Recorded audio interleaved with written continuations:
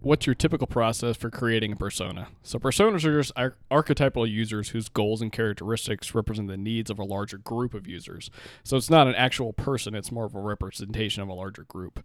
So they'll often include a description, behaviors of that person's patterns, goals, maybe some skills and attitudes, as well as just little background information to bring the persona to life.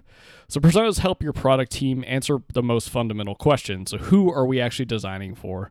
So by understanding these kinds of expectations, concerns, and even motivations of your target user group, it makes it possible for your team to design a product that's not going to only satisfy user needs, but it's going to be enjoyable for them to use.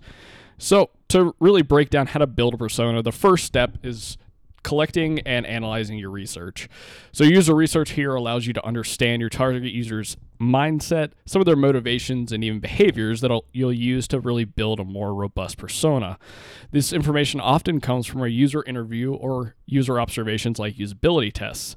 However, you can still create personas without any access to any of the specific kind of data. You can use customer support logs, web analytics, and even competitive analyses to help build you your first persona. But keep in mind, if you use these types of data, that you'll want to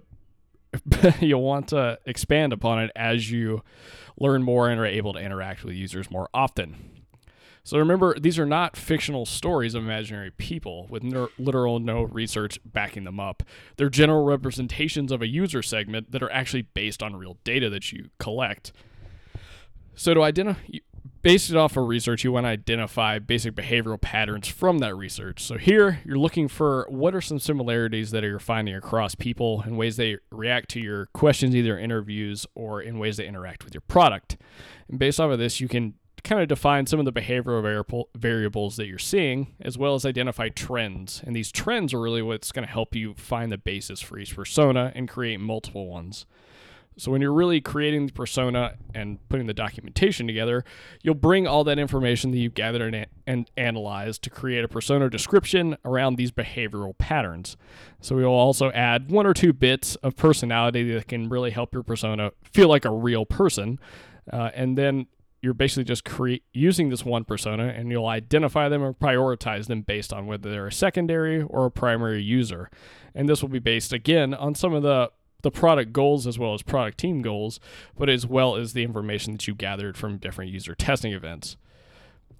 So really the benefit of having persona is not just having a piece of paper with a person depicted on it to represent users. It's actually tying it to how they would fit into a scenario, so how they would interact with your actual product. So next you want to tie each persona to this type of scenario or use case, which is just an imagined situation that describes how your persona would interact with a product or interact in a specific context to achieve their goal. So this really helps you iron out and understand what a user flow is. So what's going on, how people are actually using your particular product, or how you envision them to use it. And this will help you better create, requirements for design, or even create design solutions from thinking of how your persona walks through our specific scenario.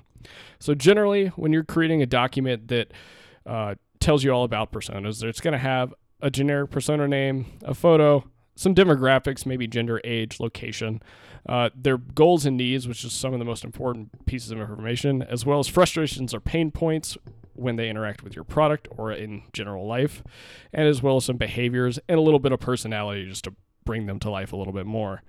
Finally, once you've built your prototype persona, you're really going to want to take it to your full functional product team, because it's, again, the value of persona is not one just having this piece of fictional person or this representation of users. What you want to do is really have your team working towards a similar goal of designing a product based on this persona. So using it to help guide the decisions you make, just to integrate features or make design choices. And so by having this similar persona for everybody to look towards, your team can stay aligned throughout the product design process.